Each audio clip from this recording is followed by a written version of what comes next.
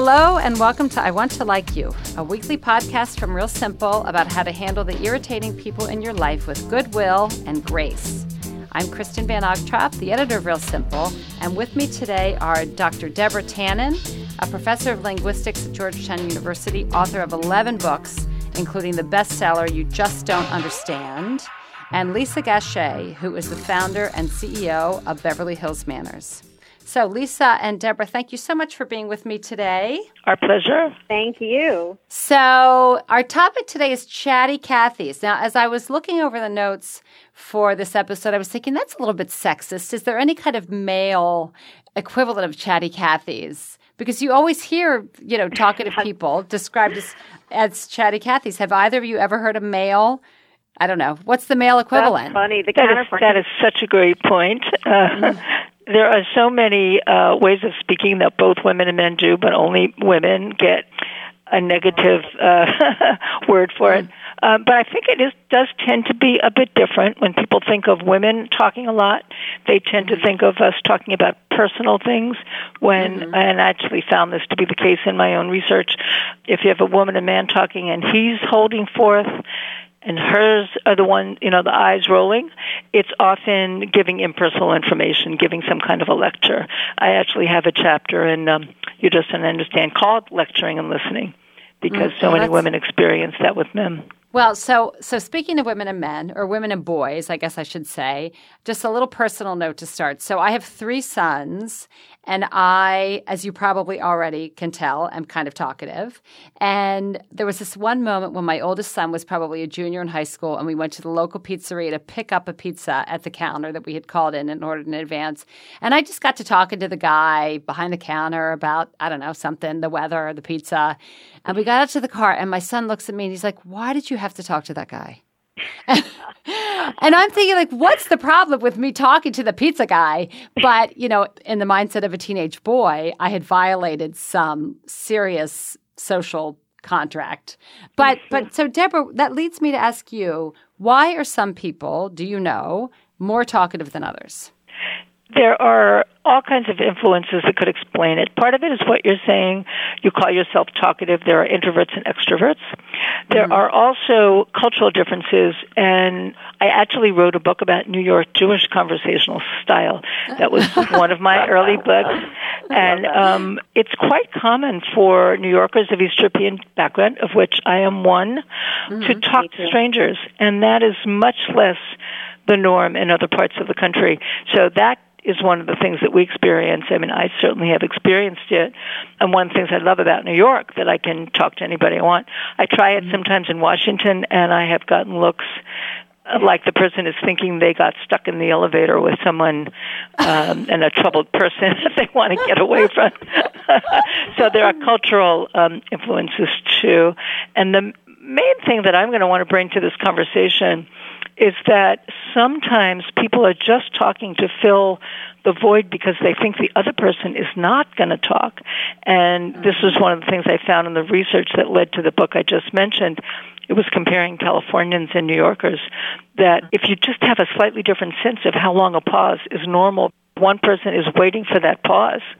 And the other, it's not the one who is waiting for the shorter pause is going to get the idea that you have nothing to say, when that person actually is still just waiting for that turn. Okay, so follow-up question to that then, because I think my pause is like half a second. I think that's part of my problem. I think I'm afraid of silence or something half the time. How do you know when you're talking to someone and they're a longer pause person? Is it like trial and error? Yeah, my advice to people is, if you find yourself doing all the talking, just try counting to 7 after you think the other person has nothing to say, and you might be amazed that they begin to speak. And then, of course, the other side of it is, if you are finding it impossible to get the floor and you think it's because the other one only wants to hear themselves talk and doesn't want to give you a chance, try speeding up. Try talking over them, and they may actually stop and be quite happy to hear what you have to say.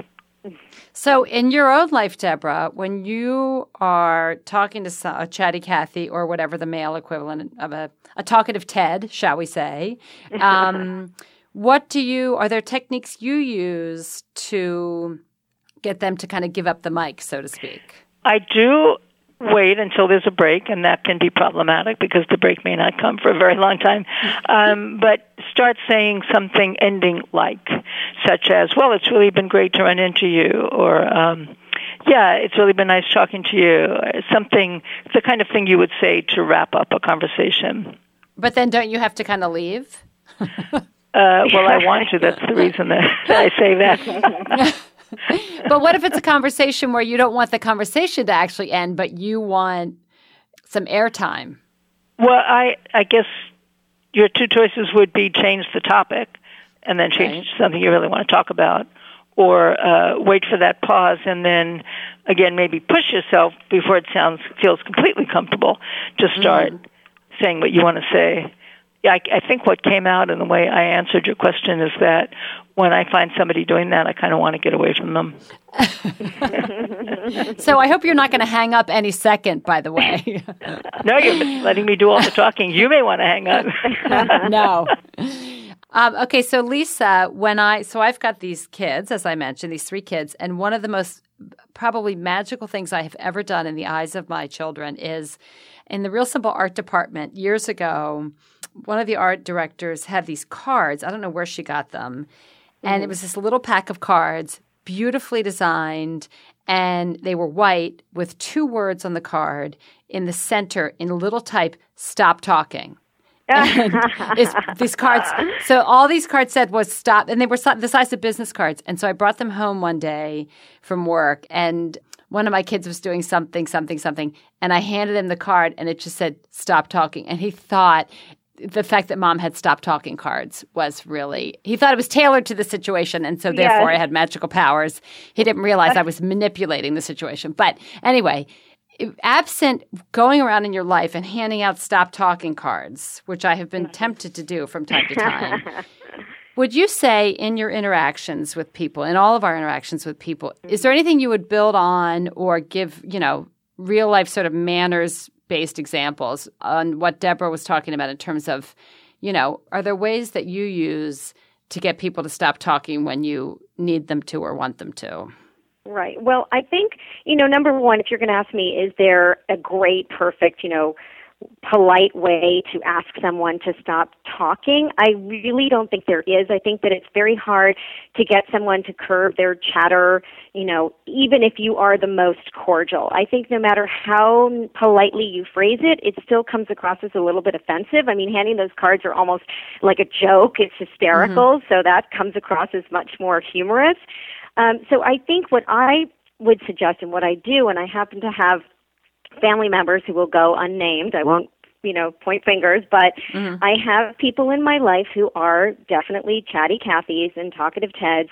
And what I do is treat it similarly to what we would do with a child who is, just rambling on. And what Deborah had said earlier is really you only have 2 ways to go. One is to redirect the conversation where you can actually take back the control. So that is option 1. And the other option is really just to offer some parting words that would let them know that the conversation or signal that the conversation has ended. And you have help if you're face-to-face. You have 2 prongs to do that. You can either do that verbally through your words by using those phrases that Deborah mentioned earlier, that the conversation is winding down, it's so nice to meet you, it's been a pleasure meeting you, et cetera, et cetera. Or if they're visibly seeing you, you can do this with your body language. So as Deborah had mentioned earlier, whether it be, when you're speaking to someone, you should be facing them, full frontal body language. So if you're getting ready to wind down or you're done and they're talking too much, taking too much of your time, you can start to either angle your body, you can divert your eyes, you can start, to looking around the room. There are signals that you can give through your body language that lets them know you're getting ready to move on, or words that you could say. And that's effective, you think, generally? To get people to stop talking, I think those are really your only choices without saying the words, "Please stop talking now." Because that just puts somebody, unless it's your close sibling or somebody who you have that particular rapport with. I think that probably redirecting is what most people try and do. in a conversation, and then without, secondarily, they will use other verbal cues and the body language. Okay, so I have one last question, and I want to go back to Deborah. You're very well known in the linguistics field, obviously, and you've been studying this for a long time. I mean, how have we, in our culture, in modern times, how have we changed in the way we talk to each other? Are chatty Cathys more prevalent than they were, 20 or 25 years ago? Are they less so? Is it more equally divided among the sexes than it used to be? I mean, are we changing? I'm going to answer just by my impressions because it isn't something I've directly studied. But my impression is that this, in general, has not changed very much. But there are some changes in who talks about what. So I think it may be more common for people, at least in some cultural groups, to talk about personal things that in the past they might not have talked about. There are more men, I think, than there used to be that will also talk about personal things. Maybe in the past they wouldn't have. And I think mothers and daughters, for example, one of my books is about mothers and daughters, and a real change that I noticed from my era and to compared to, for example, the students in my class, mothers and daughters didn't talk about very personal things regularly. Mothers and daughters were not best friends, but many people now tell me their mother is their best friend, their daughter is their best friend. They talk every day. They tell the kind of what's happening in your day, little details. So I think there has been some evolution of the kinds of conversations you have with certain kinds of people. Not that you never had those conversations with anybody, but maybe you're having them with different people now. Mm-hmm. And I guess it's affecting our relationships. It has, and I think we live in a world where the Kardashians have sort of exploded the market for us, where everybody can overshare.